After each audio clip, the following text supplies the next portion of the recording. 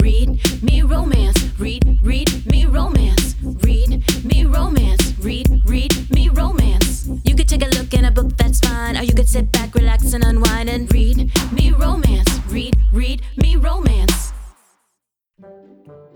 Hexes and Howls by Lonnie Ree. Celestial Falls, Book 3. When magic goes awry, fairy tales come to life. The beautiful curvy witch's spell goes astray and snares the big bad wolf. 1 second, I'm happy with my solitary life, then boom, I feel like I've been clobbered between the eyes by a 2x4.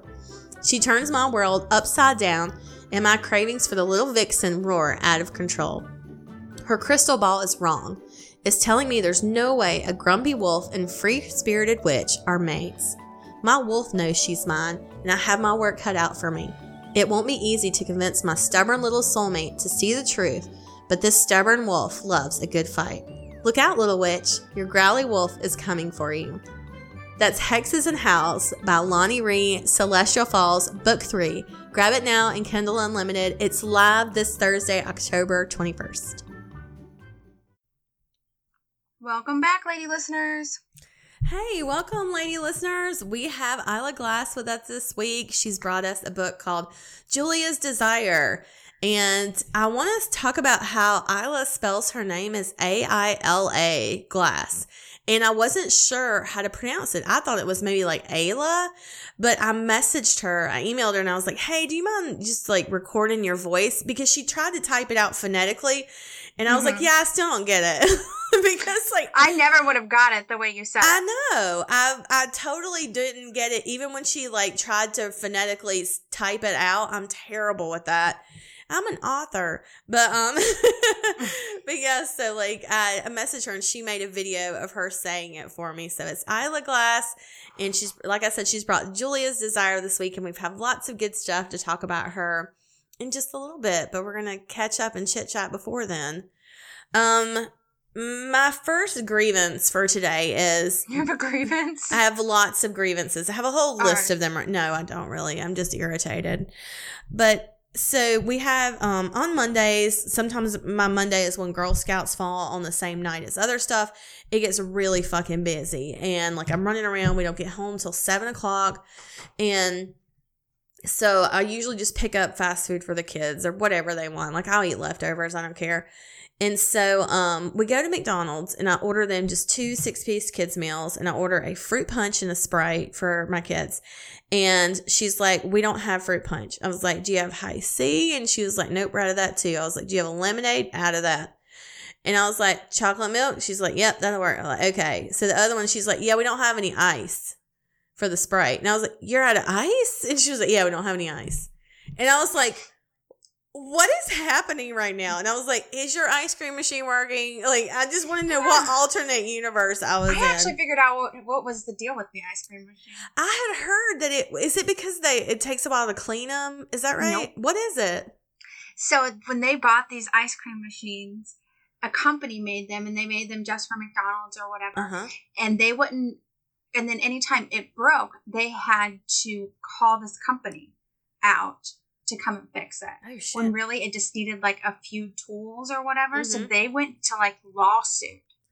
Oh, shit. And this went down to litigation and whatever. And now the company had to end up supplying. This only settled out like I think a month ago. I read the article. Yeah. And they had to hand over the mechanical tools to work on the ice cream machine so that they can try to quick fix it.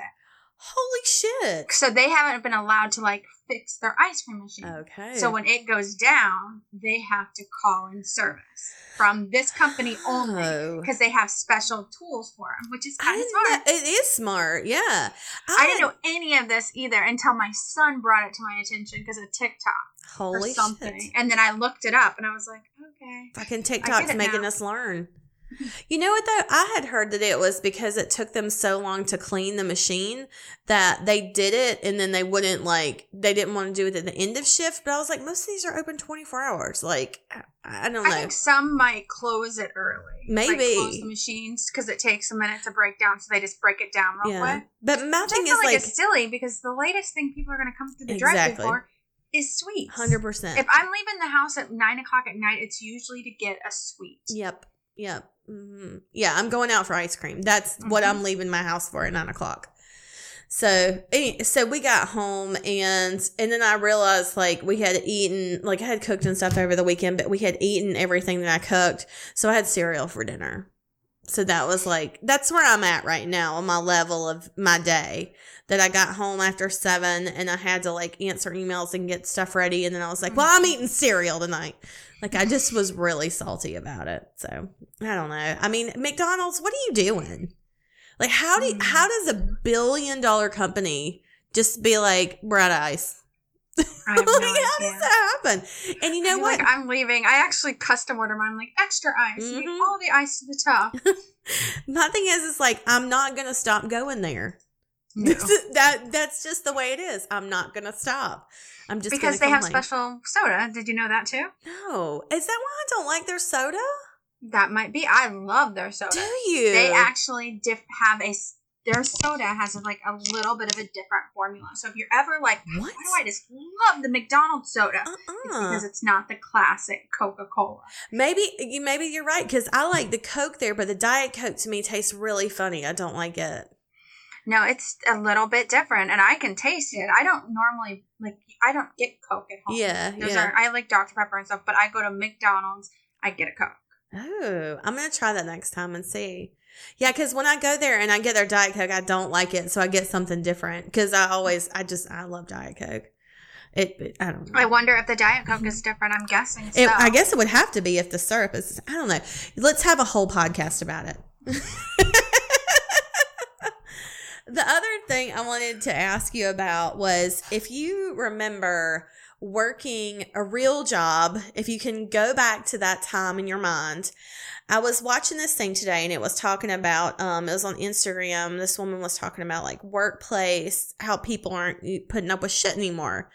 You know, like how the workforce is pushing back. Yeah. And in ridiculous things that, you know, that people have sort of convinced us is normal. Yeah. You know, that, you know, the man has convinced us like, you need to put up with this. And I thought back to a bank that I worked at and how fucking ridiculous this is. Listen, they had a policy that you could only take 2 Mondays and Fridays, or Friday, Monday. You could take 2 of those a year. You could not have more than 2 long weekends in a year. And everybody just agreed to it. Yeah. And I remember when I started working there and it told me, and I had been in finance for about 10 years at that time. And we relocated to this town, and it was when I lived in New Bern, and we relocated and I started in a new bank. And they told me that, and I said, you're full of shit. I laughed in this woman's face. I was like, no. I said, I'm not going to do that. And she was like, it's my days off. Yeah, she said, that's our policy. I said, why is that your policy? And she said, because people will take advantage of it if we don't. And I said, using my days off is taking advantage? Yeah, and that's exactly what I said. I said, using the days that you give me off is being taken advantage of. She said, well, it's hard to find coverage because everybody asks for a Friday off. And I said, then you need to look at who asks first. You can't just say you can do it twice a year. I was like, that's bullshit. Like, what kind of arbitrary policy is this to where we're just all like, yeah, like everybody seemed fine with it. This one woman went to Hawaii for a month. She had over a month of vacation time. She had saved up. And she had to get permission from like our corporate headquarters to take this time off because she was going to be gone for so long. And I get it. Like a month is a long time to take off. But if you have the days and they were like, it's an exception. She can't take any more like holidays the rest of the year. And this was in like May. She was taking this vacation. And I was like, so she doesn't get Christmas off because like it did not compute. And I wondered like, was this just in banking that people were assholes about this, or was this everywhere? Like, do you remember having this issue at all with like vacation days and shit? No, not really. But I worked like fast food and serving jobs. You switch shifts. Yeah. And, we didn't have like really scheduled. Mm-hmm. You picked your days. If you need a day covered, switch shifts. I would agree with that. Yeah. When I waited tables, that was much easier to just be like, oh, let's swap shifts, or like, does anybody want to pick mine up? I need these days or whatever. Yeah. You sort of like figured it out amongst yourselves, which I kind of feel like is almost a better policy than someone just micromanaging and dictating the time that you've worked for. It seems like if you have it, they shouldn't be able to stop you unless, I feel like the only circumstance they should be able is if somebody else already blocked those days. And they're like, come on, somebody already took the day. Yeah, yeah. Can you work with us here? That was my whole argument. I said, so if nobody has these vacation days booked, I still can't take this Friday because I've already taken a Friday twice this year. Like in the whole year, I can only have 2 Fridays off. I was like, what am I going to do? And she was like, well, you can work like Tuesday. She was like, you can work Monday and Friday and just have Tuesday, Wednesday, Thursday off. And I was like, do you hear yourself right now? Do you hear what you're saying? You want me to have off a long weekend or have a weekend off, come and work Monday, have 3 more days off, and then come work Friday and have 2 days off? Like, this is just, it's so asinine to me. I could not wrap my head around it. I did not work there long. I didn't. I think I was there like maybe a year before. That was when we started writing full time. And I was like, I would rather work writing my ass off than put up with this bullshit. That was when you came to visit. You came to the beach.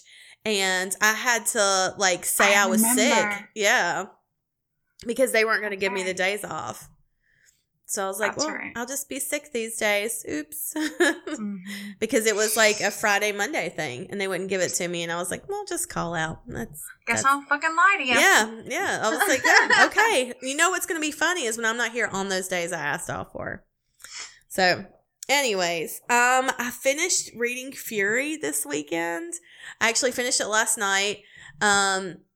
You know, we talked about it last week. It's Fury by Lorianne Donner. It's the first book in the New Species series.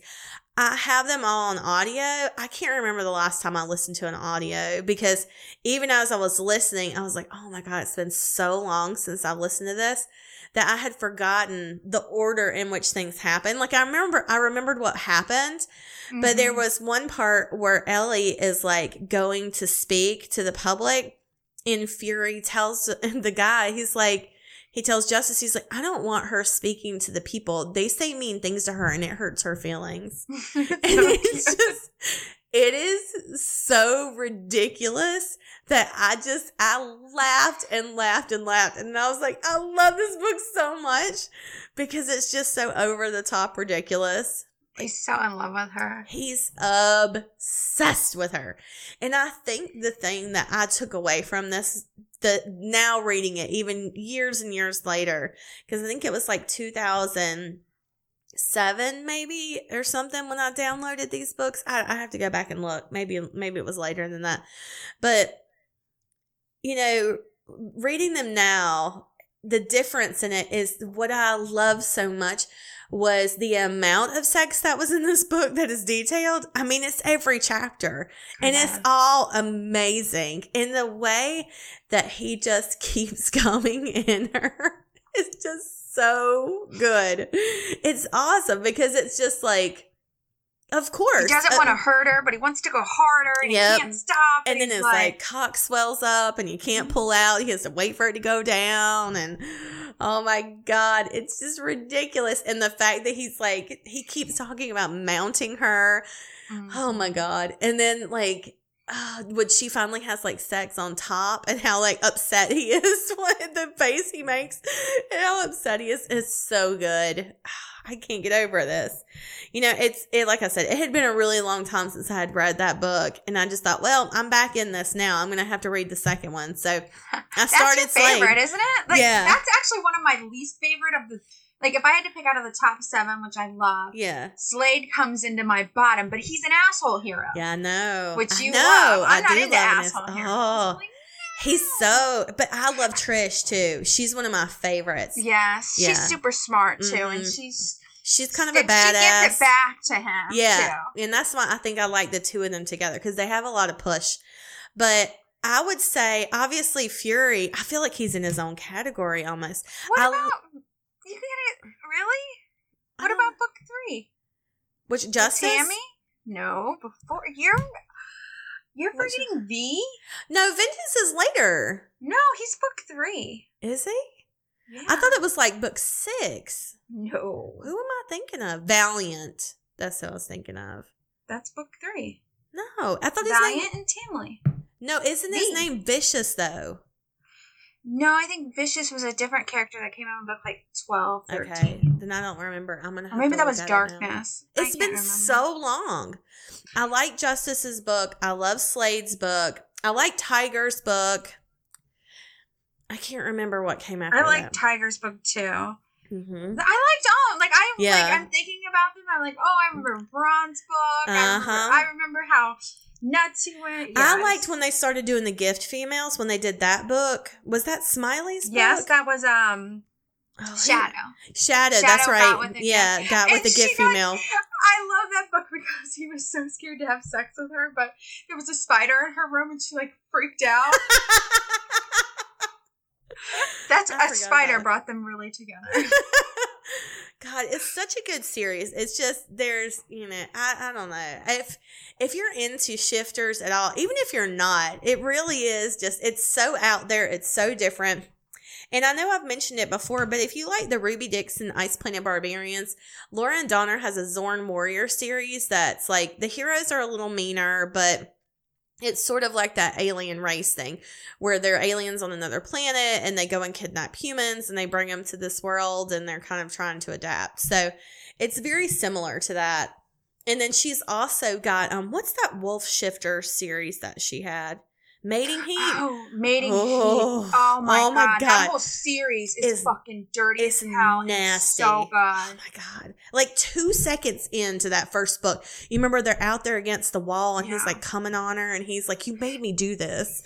That series is actually one that gets better with each book. Oh yeah, for sure. Oddly enough. Yeah. Each one gets better. Like the heroes, I get more likable to the heroes because those heroes are a little gruff in the beginning. Yeah, she said she's going to write more in that one day, and I was like, I hope so. I hope she writes forever and ever and ever. So, anyways, those are all by Lauren Donner. If you want to go check them out, we watched Did you ever watch The Sopranos on HBO? Did you ever watch that show? Did Rob? In and out of The Sopranos. Me and Rob went to go when The Sopranos were out. Were they? Really? I think I was a kid. I think I was in high school. Shut up. Oh my God, I feel so fucking old. No way. You're not that much older than me. I was in college. I remember, I never watched The Sopranos, but I think I remember my dad watching The Sopranos, so I must have lived at home. Oh, maybe. I don't know when it came. 2007, maybe? No, it wasn't that late. Anyways, so there is a movie out on HBO right now, and it's called I forget the name of it, but it's basically like the Soprano movie. First episode was in 1999, so I would have been in middle school. Fuck you! I had already graduated high school at that point. I didn't graduate till 2004. God, you're a child. So the guy that played, Tony Soprano, James Gandolfini, he passed away. Mm-hmm. So when they did this movie, it's a prequel, and his son, Michael Gandolfini, plays him in this. He is phenomenal. He looks exactly like his dad. It is, and acts just like him. It was such a great representation of that. Like, that was really cool to see. The show itself was really hard to keep up with who is who, because even my husband and I, who have watched all the Sopranos, it's been so long since we've seen him. We were like, who's that? Who's that? And he's like, that's Pussy. And I was like, oh my God, I forgot there was a guy named Pussy on this show. Like, that was his fucking name. And then all this shit started coming back, and I was like, oh my God, that's that guy. That's that guy. And so, but it's really like a big information dump. And then it just kind of ends. And so you're like, what was the plot? Like, there was a lot happening. They're trying to revamp people in the younger generation to go back and watch all the Sopranos? I think either trying to get people to go back and watch it, or they're trying to kick off a new one with this. Because they said it's definitely open for something more. I think I already knew my reader taste, or had a feeling where I was going to go. Because I remember detesting The Sopranos. Really? Even back then? I did not. It made me cringe, and I thought it was rude and gross. And I'm like, how do they all talk about loyalty and they're all cheating on their fucking wives? Yep. Loyalty my ass. Yep. That was one thing I remember. I think it was more of the shock value a lot of the times I liked. I loved the family dynamic of like his cousin Christopher and like Drea. Christopher's girlfriend Drea. I was obsessed with her. I remember her, and I didn't even watch the show. I was obsessed with her. I loved her so much. And their relationship was so fucking toxic. It was. Oh my God. That. And no, she has like, I don't know if this is going to be a little bit of spoiler. If you've never watched The Sopranos, just fast forward a minute. That ship has sailed. Oh, listen, I know, right? It's been like 15 years, but go on. Like God, it has. Years. I was going to say shit. It's been like 22 years since I graduated. So yeah. So she gets killed.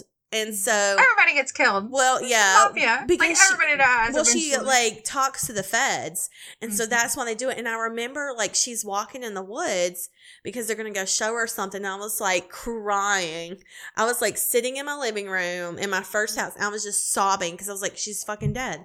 She's about to fucking die. It pissed me off because I think she was still trying to save him. She was trying to when save she was Christopher. talking. She was still. Her loyalty to him was so killed. strong, and he was not the same. Yeah. Gosh, it was such a good show. The whole dynamic of it was good. I loved Tony's relationship with his therapist. That's what I loved. Remember that. The way he would talk to her was really interesting because I remember one time she challenged him about his gumad, like his girlfriend. And she was like, why do you feel like you have to do this? Why do you feel like you have to have a girlfriend? He's like, I do things to her I can't do to my wife.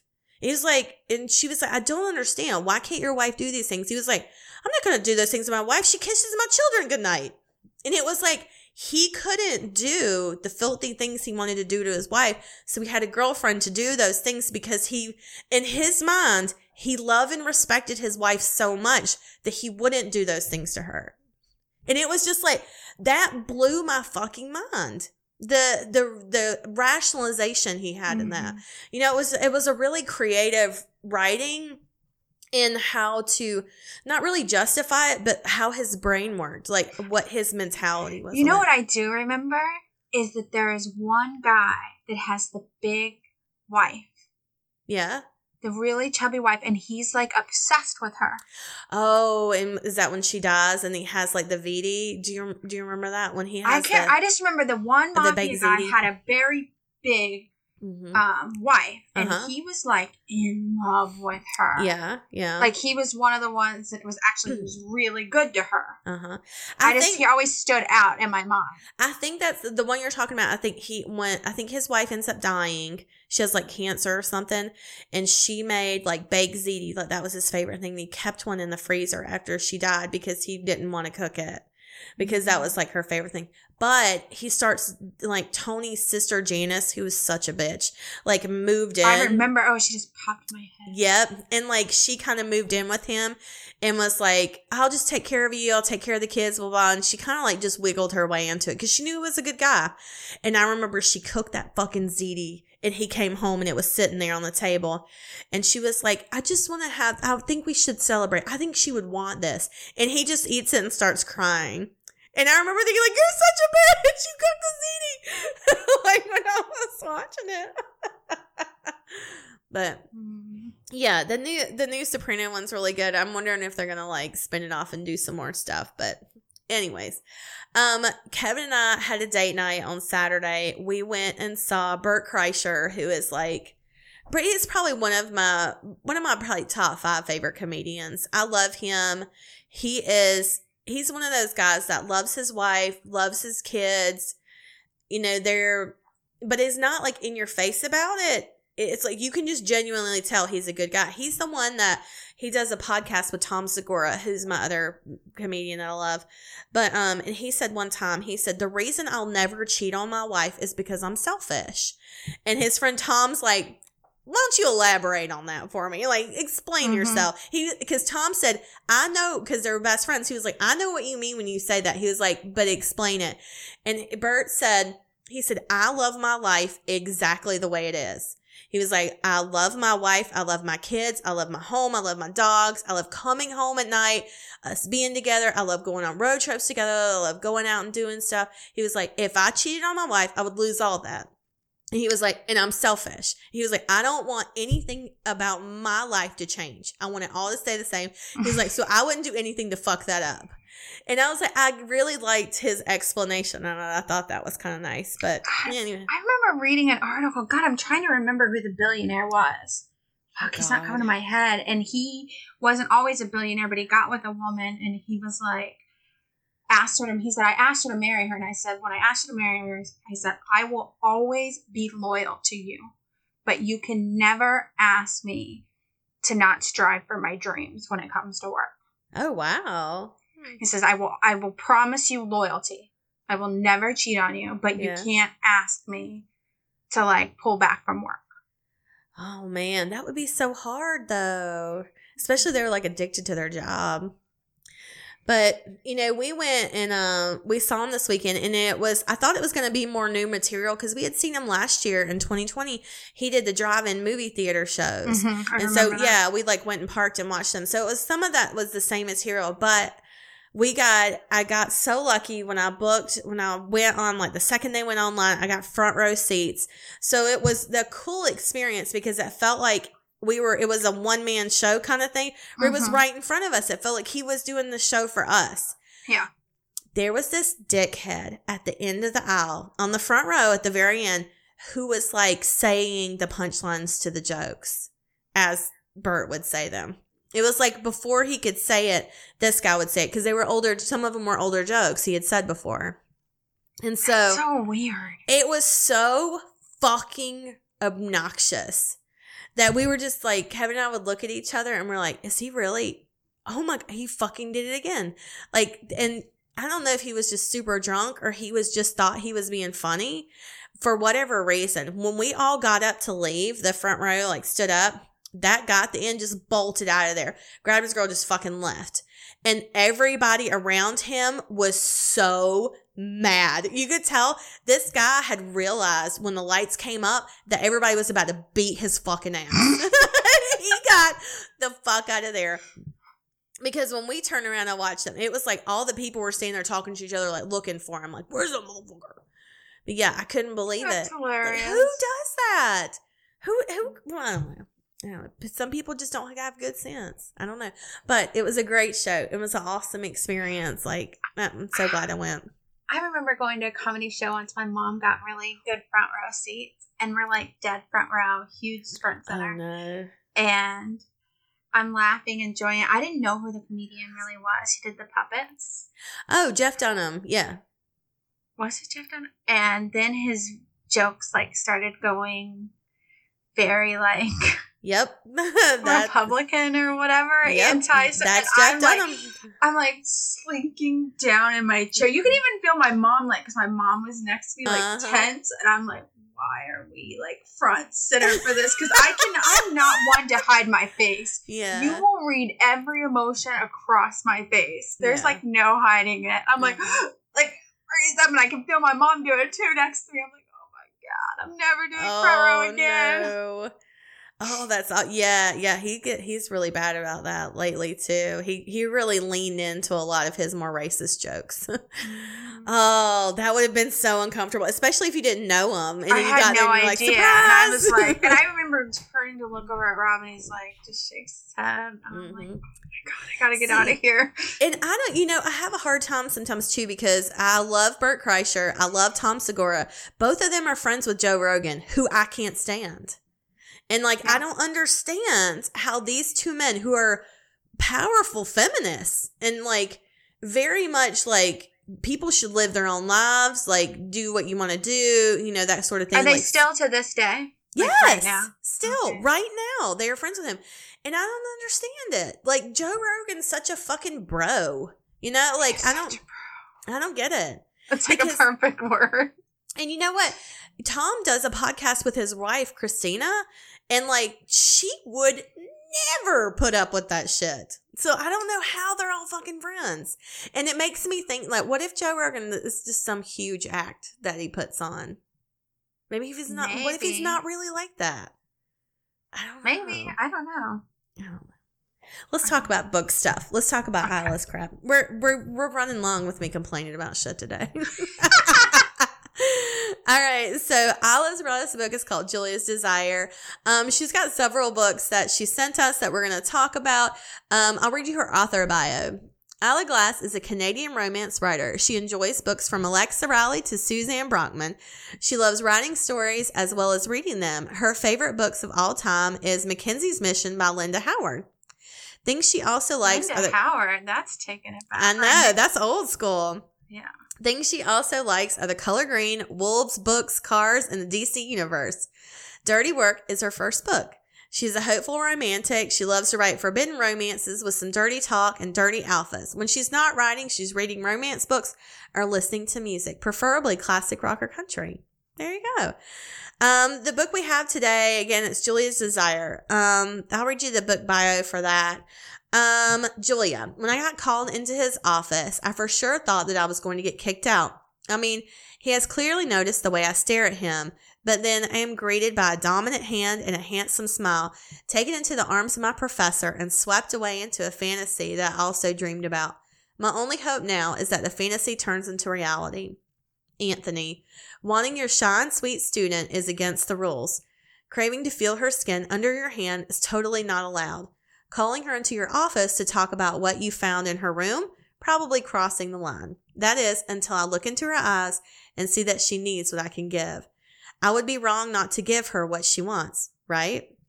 It's a submissive series short story with an age gap, teacher-student / light BDSM spanking. I think this is going to be really fun. Hell yeah. Hell yeah. A nice, sweet shot of BDSM. Isla said this series was inspired by a porn commercial. That was all she said. I was like, I want details. I want to know the whole story. It says, and she also noted on here that she met a woman in the Read Me Romance headquarters, and that's how she started to write and publish books. Nice. I know. I guess someone in the Read Me Romance community encouraged her to do this, which is fucking awesome. I love that. I know. So this book you're about to hear, Julia's Desire, is book 1.5 in the Submission series. The first book, Mary's Submission, is out now. The ebook for this book you're about to hear, Julia's Desire, will be live this week. All books are novellas. They're short. And they are in the August Johnson School of Music series. It's a 4-book series, each with each of the 4 friends getting a book. Julie's personality is a little based on Isla. She's very shy, introverted, and likes a little kinky romance. Like I said, the first book's Mary's Teacher, and then there's Julia's Desire that you're about to hear. And then she's got Jasmine's Rapture and Violet's Possession. She has a book on sale this week. It's called Guys My Age, and it's on sale all week. It's not on sale on Amazon and Eden, but all other retailers it's on sale for 99 cents. But she's in Canada, so it's actually like even her book that's listed as $2.99 is like $1.95 or something on Amazon here in America. So it's a little bit different. And her giveaway this week, she's giving away some free ebooks from her series. So make sure you enter this week's giveaway. All right. Let's send them into the first half. All right. We'll see you guys on the other side. Bye. Bye. This is Julia's Desire by Isla Glass. Read for you by Gavin McAllister. Chapter 1. Julia. I pluck the strings of my harp, loving the melody I'm creating. I'm playing Spanish Dance No. 1 by Manuel de Falla.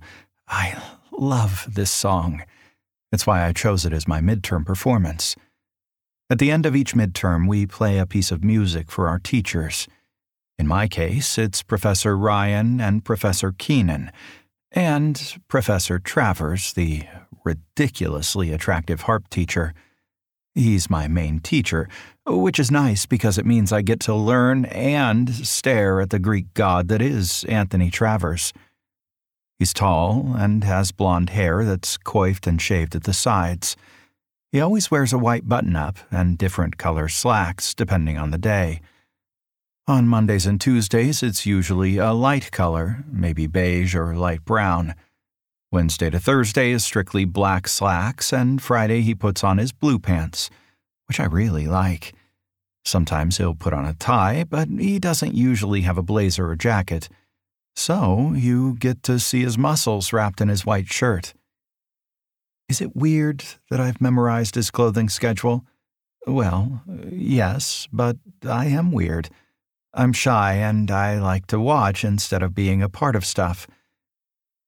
That's why I know what kind of clothing Mr. Travers wears, but I don't know what he would talk about because, other than what he teaches in class, I don't talk to him. I'm too nervous that I'll end up spilling all my dirty little secrets to him, because of course I would if he asked. I'm in that puppy love stage, love struck by the stud currently watching me play my harp. He leans against his desk and swipes his lip with his finger while the other hand is on the desk next to him. He watches my fingers with fascination. Whether it's because of talent, speed, or he likes it, I don't really know. But I like it. I like it when he watches me. It makes me feel like one of the heroines in these romance novels that I read. I like to read the ones where the hero likes to watch them. Not in a stalkery way, but more in a I'm desperate for you, but I can't touch you yet way. I also like to read the BDSM books where the heroine gets in trouble and gets spanked. I take a breath and try to concentrate on what I'm doing, not only because Anthony is looking at me, but because the other students are too. You know, the students who are judgy and mean. The ones who were born with a silver spoon stuck up their ass and feel like it's okay to act like I'm not there. Sure, I'm quiet and I don't like to be talked to or looked at, but they don't have to be a dick about it. I am actually there. I try not to let it bother me. I talk to Mary about it because she deals with some similar things in her class, which is weird because Mary is the it girl. Tall and blonde, with great boobs and a killer smile. She likes and gets attention, and she loves it. Then she told me it was because of her beat-up cello case, and it clicked. Everyone here at this school is stupidly rich, so I guess an instrument case that has a ribbon in place of a zipper might be different to them. But again, it doesn't give them the right to be a dick. They're all adults. Mary, Jasmine, Violet, and I got our place in the school through scholarships. We were really good at music, practiced every day, even though we couldn't all afford tutors and summer classes. Mary only got taught through school. Jasmine did get a tutor, which was just the same teacher from our school, but they did after-school lessons. Violet went to summer classes once, and I heard it went to hell in a handbasket, and I did summer classes until we moved to the town where I met the girls, and then stopped. I moved here with my family when I was 16. My mother got a new job after being laid off, and my dad couldn't find a job where we lived. So we moved, and Mom and Dad got jobs, but they weren't exactly the most high-paying jobs. I felt like I could do it on my own, so in order to save money, I just took the classes in school. Then, at the end of our junior year, a man came to our school and was looking for students to go to this school. We all played for him, and a couple of weeks later, we got in. It was a dream. August Johnson School of Music is one of the best. And I was so happy to get in. My dream is to be in an orchestra, and I'm hoping that this school will help me get into one if I'm lucky. I finish the song and put my hand on my lap and look up at Anthony. "That was beautiful, Julia," he says, his voice a deep, vibrating bass that makes my body shiver. The class claps and I put my head down and rub my fingers. The next student starts to play and I look up and see that Anthony is still looking at me, not at the student that sits in front of me. I look back down at my lap, and when I look back up, he's looking at the student, watching his hand movements over the strings. After class is finished, I get out of there as fast as I can. We leave our harps there because they're a lot of work to bring them from our rooms to class and back again. So we have our own harps in the classrooms and a harp that the school provides in our rooms in case we want to practice. I scurry out of the room and one of the students trips me. I fall right onto my face and I feel a strong hand on my arm helping me up. I look up and see Anthony. "Mr. Travers," I start to say. "Are you okay, Julia?" he asks, his eyes dancing with worry and anger. Yeah, I'm fine." I look down again, and I hear Anthony's voice boom over me. "How about you stick to being adult students instead of petulant children?" He lets go of my arms and rubs my back, and I resist the urge to lean into him. I look over at the other students, who all look embarrassed. It makes me believe, perhaps, that they will leave me alone now. This isn't one of those schools that will protect you regardless of how much money you have. If a teacher complains about you, you can end up getting kicked out. The students walk away, and I hold my notebook closer to me. Anthony again looks down at me and smiles softly. "I don't think they'll bother you again. And if they do, you come to me and I'll talk to them. All right?" I nod, but I don't say a word. Then I walk away. I go back to my room and shut the door and walk to my bedroom. Violet still isn't here and probably won't be for a couple more hours. So I read. It's what I do when I'm not playing. I don't really like to talk to people. Mary, Jasmine, and Violet are really the only people I will talk to. I just get too nervous and worry about saying something stupid, and that makes it definite that I will say something stupid, and it's all too stressful for me. So I stay in my room and read my romance books. I head to my desk where I keep them in the drawer and pull them out. I take out my books, one by Tara Sue Me, one by Charisse Sinclair. I have the Masters of the Shadowlands series, which is hot as fuck. It's got amazing characters, and their sexy times are the greatest. I have a couple by Kresley Cole and a few others. Most of my romance books are BDSM, and I love them the most. You can tell by the fact that they're almost tearing apart at the seams. I pull out one of my books and sit at my desk and read. I read for a few hours before I hear a knock on the door. I place my book on the desk and run out to the door. I look through the peephole before opening it, since if it's a stranger, that means I don't have to open it. But I see it's Jasmine, and I open the door. "Hey," I say softly. "Hey, Jules, listen, Mary's going to be playing at a coffee bar in about 20 minutes. You want to come?" she says excitedly. I shuffle my feet, not really wanting to say yes and go outside, but wanting to support a friend. I look over at my room, then back at Jasmine, who stands there. All 5'7" of her in her brown skirt and red top, her eyes blinking, begging me to say yes. "All right," I say, and Jasmine squeals and goes in for a hug. "Thank you, thank you, thank you. Mary will be so happy." I grab my coat and Jasmine drags me out of the room and we head to the elevator. Once we get outside, I'm able to put on my coat. We walk to the coffee bar since it's really close. The bell at the top of the door rings when we step inside, and I see Mary with her cello out getting set up before the show. There are a lot of people here, which makes me nervous. But I stick close to Jasmine as we pass by the crowd and head to a couch just in front of the stage where Violet sits, her ankles crossed and her hands in her lap. Violet is just as shy as me, but is less nervous in social situations. She doesn't actively seek crowds unlike Jasmine and Mary, but she doesn't dislike them like I do. I sit on the couch next to her and we cuddle together. Jasmine leans over and asks, "Does anyone want a coffee or something?" Violet and I both shake our heads, so Jasmine sits down and picks up her coffee that she must have ordered before we got here. The crowd gets quiet, and there's a spotlight on Mary. She sits in her chair with her cello between her legs and her bow in her hand. She looks off into the distance, and I look behind me to see that Professor Johnson is here.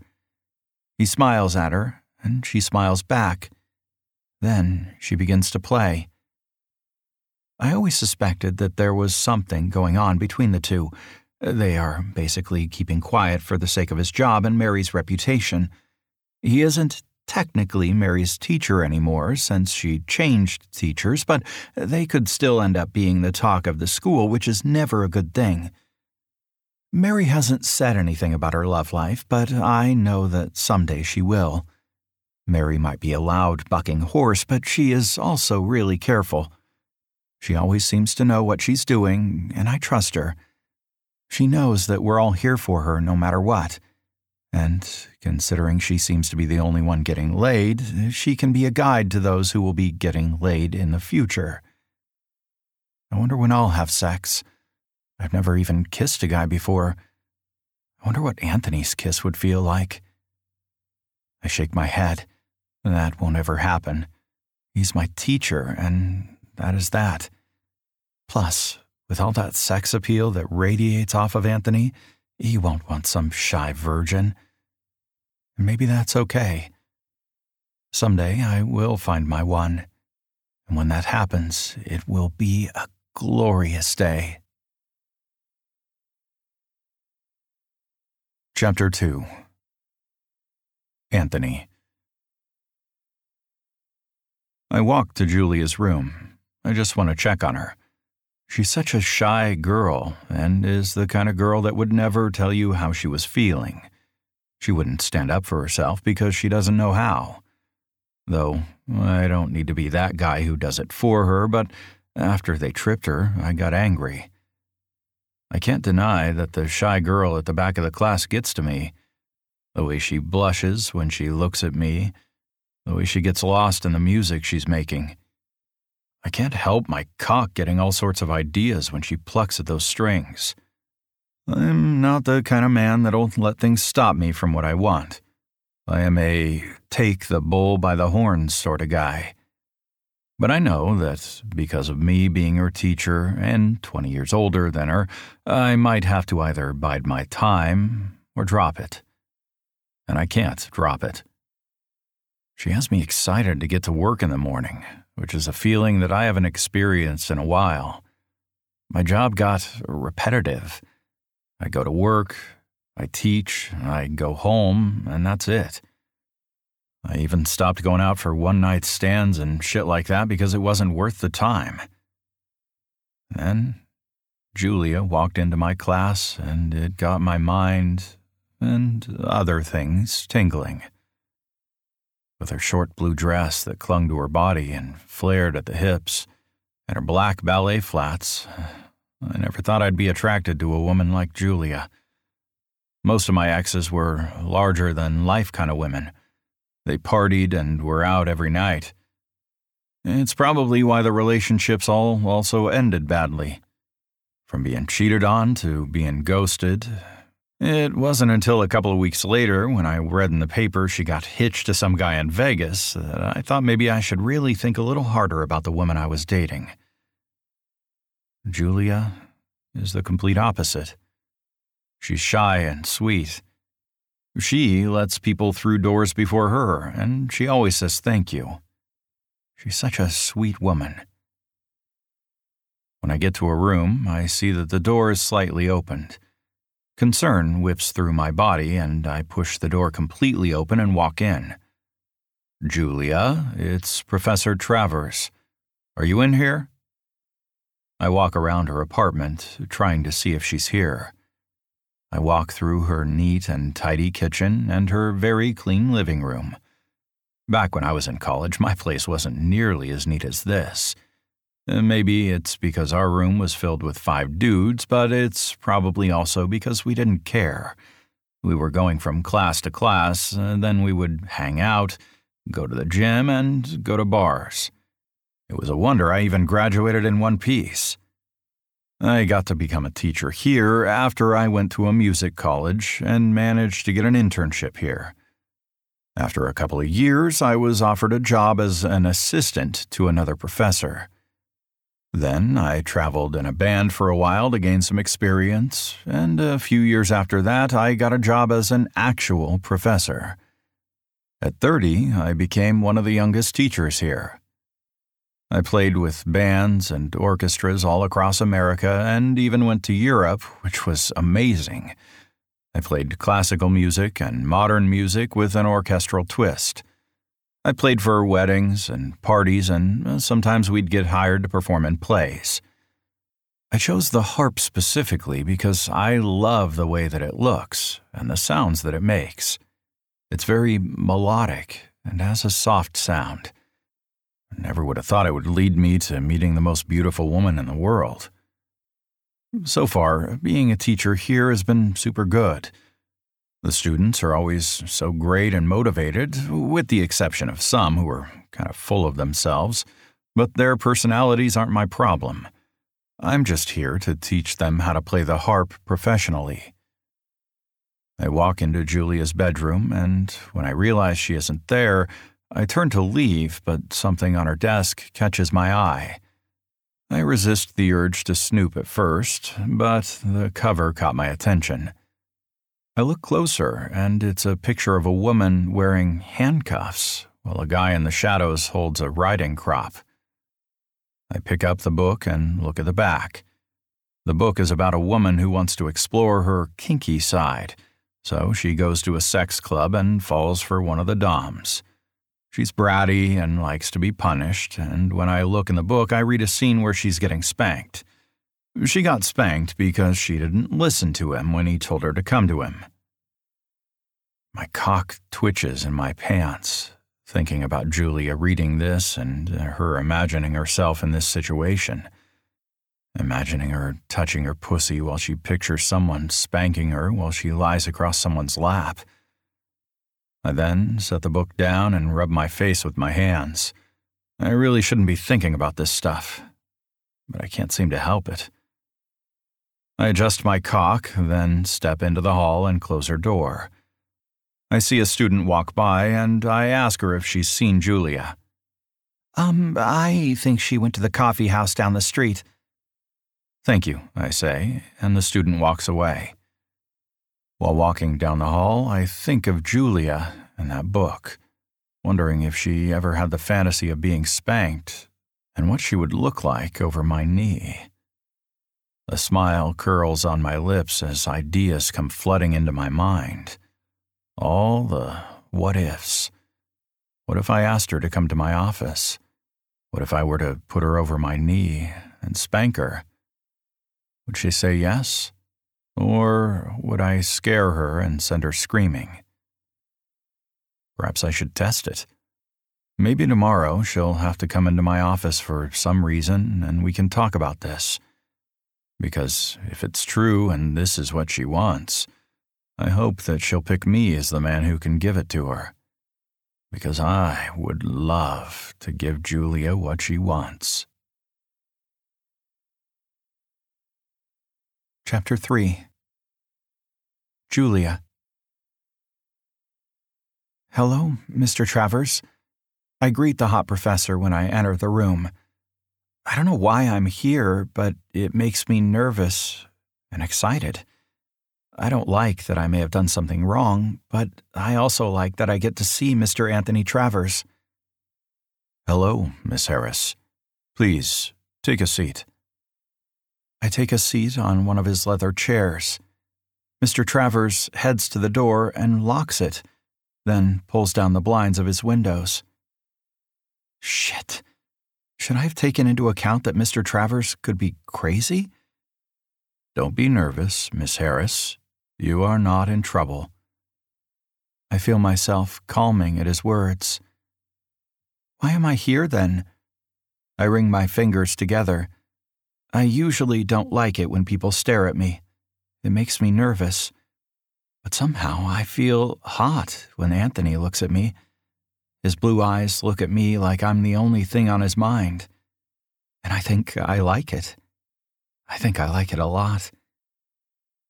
He leans over to the side and takes something out of his desk. I went to find you after class to talk to you about something.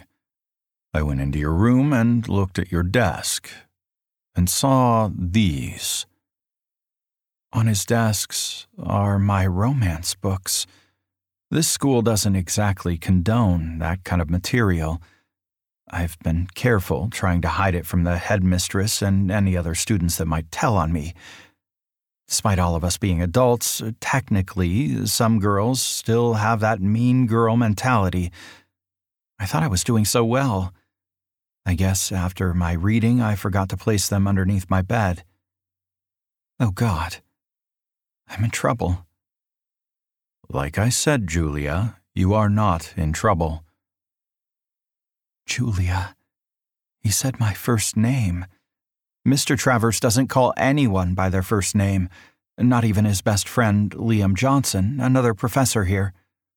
What then, I'm so sorry, I stutter. I didn't know you were a fan, he says, catching me off guard. Yeah, well, when you don't have a love life, you live through books. I slap a hand over my mouth, wondering when the hell I got so candid. The contents of these books are quite intense. I look at Mr. Travers carefully. He doesn't look mad or annoyed. He looks turned on. I bite my nails.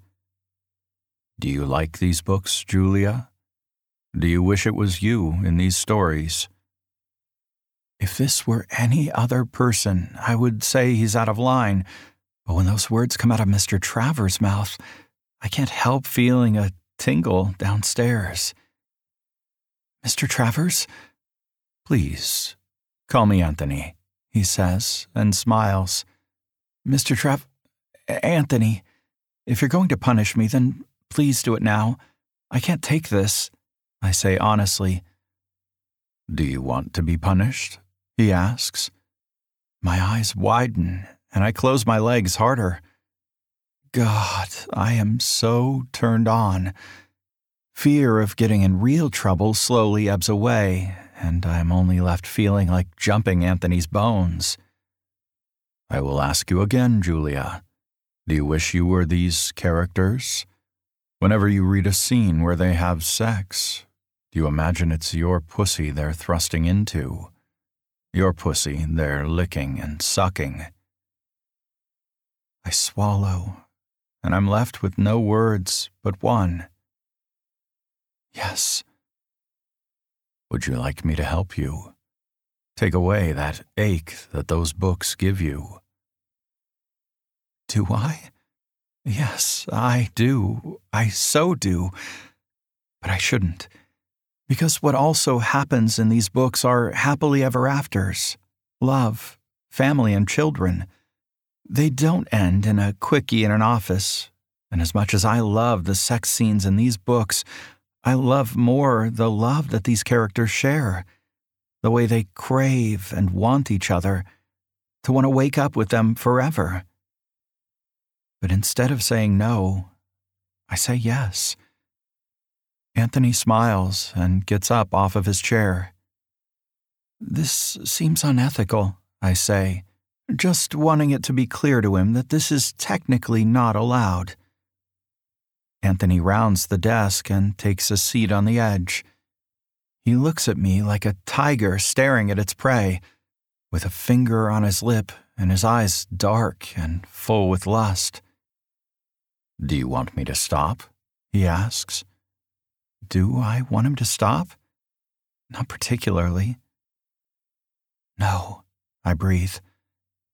Anthony's lips curl as if he knew what I was going to say. He kneels next to me and places his hand on my knee. Ever so slowly, he slides up my leg towards my throbbing pussy. I suck in a breath and let it out slowly, loving the feeling of being possessed by this man. The way he holds my stare while getting closer and closer to my hot core. When he touches me for the first time, my eyes close and my head goes back. Ah! Just a single touch has my pussy creaming and begging for more. Such a pretty pussy, Anthony whispers in my ear, then gives it a little nip. I feel his fingers move my panties aside, and he touches me gently. So wet. My legs spread involuntarily, wanting to make room for more of his delicious touch. Anthony's whispers in my ear have me getting just as hot as his touch. This is so wrong. He is my teacher. Tomorrow he'll be at the front of my class explaining melodies and overtones, and I will have to sit there with the memories of his fingers on my pussy. I should tell him to stop, to forget this ever happened, and the books that he saw meant nothing. But I can't. The part of my brain that would otherwise tell him to back off is taking a snooze and doesn't want to be disturbed. But if we're not careful, I will be kicked out, and Anthony could get fired. Or worse. But then I open my eyes and see Anthony looking at me intensely. His eyes are dark, and I can see the need in them. Even a woman as inexperienced as me can see that. He wants me. Enough to risk his job. If you don't tell me to stop this, he warns, right now, this second, I won't. I recall all the romance books I've read about the woman who was asked this same question. The doubts they had in their head when their dream man asked them to tell them to stop. And how they didn't. They didn't tell them to stop. They told them more. Faster. Harder. More. I take another deep breath and say those words that I've been aching to say to him. I want you, and I don't want you to stop. I want more. Anthony gets up, his fingers leaving my pussy. He rounds the desk and sits in his chair, and for a second I think he's about to tell me to leave, that I told him the wrong answer. But then he smiles a wicked smile, and I know that perhaps this was the single greatest decision I've ever made, second only to applying for this school. You love those dirty books? He asks. I nod. Do you like it when those women get punished for doing something wrong? I nod again. Well then, Miss Harris, it's time for you to be punished. After all, it's against school rules to have intimate relationships with your teachers. So, come here, pretty one. He crooks his finger at me, and I get up on shaking legs and round the desk. Then I get pulled over his lap. Oof. Anthony pulls my dress above my waist, exposing my panty-covered ass. What a gorgeous ass, he remarks, and I feel his big palm over my cheeks, petting them, getting them ready for the punishment. The first slap comes down, and I didn't anticipate how much it was actually going to hurt. No romance book could get me ready for the aching pain radiating on my ass and the aching of my pussy that follows. Words don't come out of my mouth. Just a little peep. You have to be quiet, Julia.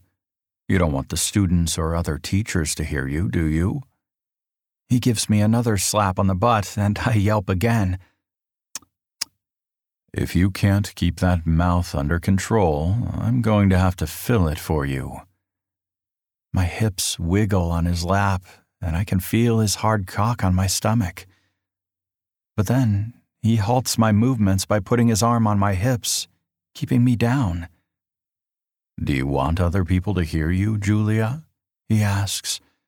Do you want Professor Ryan or Professor Keenan to hear your cries? My face blushes, and I almost come at his dirty words. A shy girl like me doesn't want other people's attention. You don't want to be looked at or paid attention to. But my body seems to like the idea of someone catching us. The thought of being caught and looked at while Anthony does dirty things to my body. I guess there is this part of me that wants the thing that scares me the most. Attention. I see that you do, Anthony says as he puts his fingers back into my panties and circles my soaking wet clit. No, I don't, I whisper, and I get another slap, and I let out another yelp. Liar. You know liars get punished, right?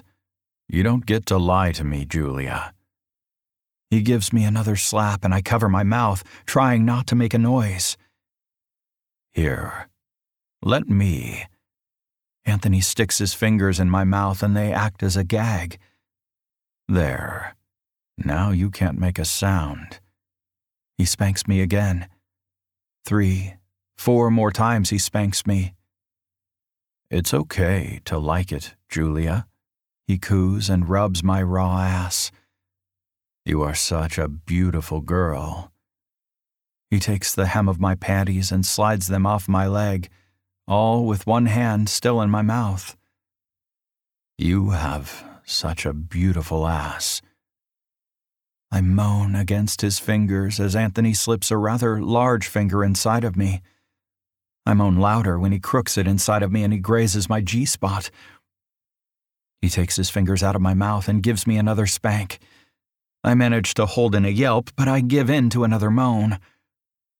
We might have to take this somewhere more private if you can't behave. I don't really catch what he's saying. I'm lost in the feeling of his fingers slowly thrusting in and out of my pussy. I feel an orgasm brewing inside of me. My muscles start to constrict around his hand, and I squeeze one of my hands on his knee. You going to come, Julia? All over your professor's finger? He thrusts faster.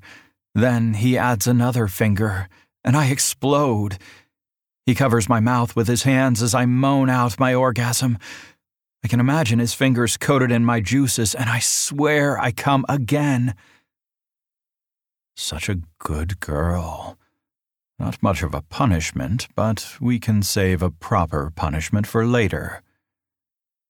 The prospect of doing this later fills me with joy, and I smile behind his hand. Anthony uncovers my mouth and sits me in an upright position. He holds me still since my legs are like jello. After a few moments, I get my bearings, and Anthony tilts my head up so I look at him. Do you want to continue this in your room? I think Mary is preoccupied by Liam at the moment. I hold tightly to Anthony, hoping that this is not a dream, that this is real, and we are starting something important, that this is not a mistake. Yes, Anthony, I want to so badly. I want more. Welcome back. Hi. So, like I said, go ahead and enter this week's giveaways for some free ebooks. Grab Guys My Age on sale. Meet us back here on Thursday for the second half of Julia's Desire. And check out all Isla Glass's stuff on Amazon, Barnes & Noble, Apple. It's everywhere. Eden Books. Go for it. Put everything in the show notes. Awesome. Right. Tell them what to do. Fuck your day up. Make today your bitch. Don't be a dick. Bye, guys. Bye. Read me romance. Read me romance.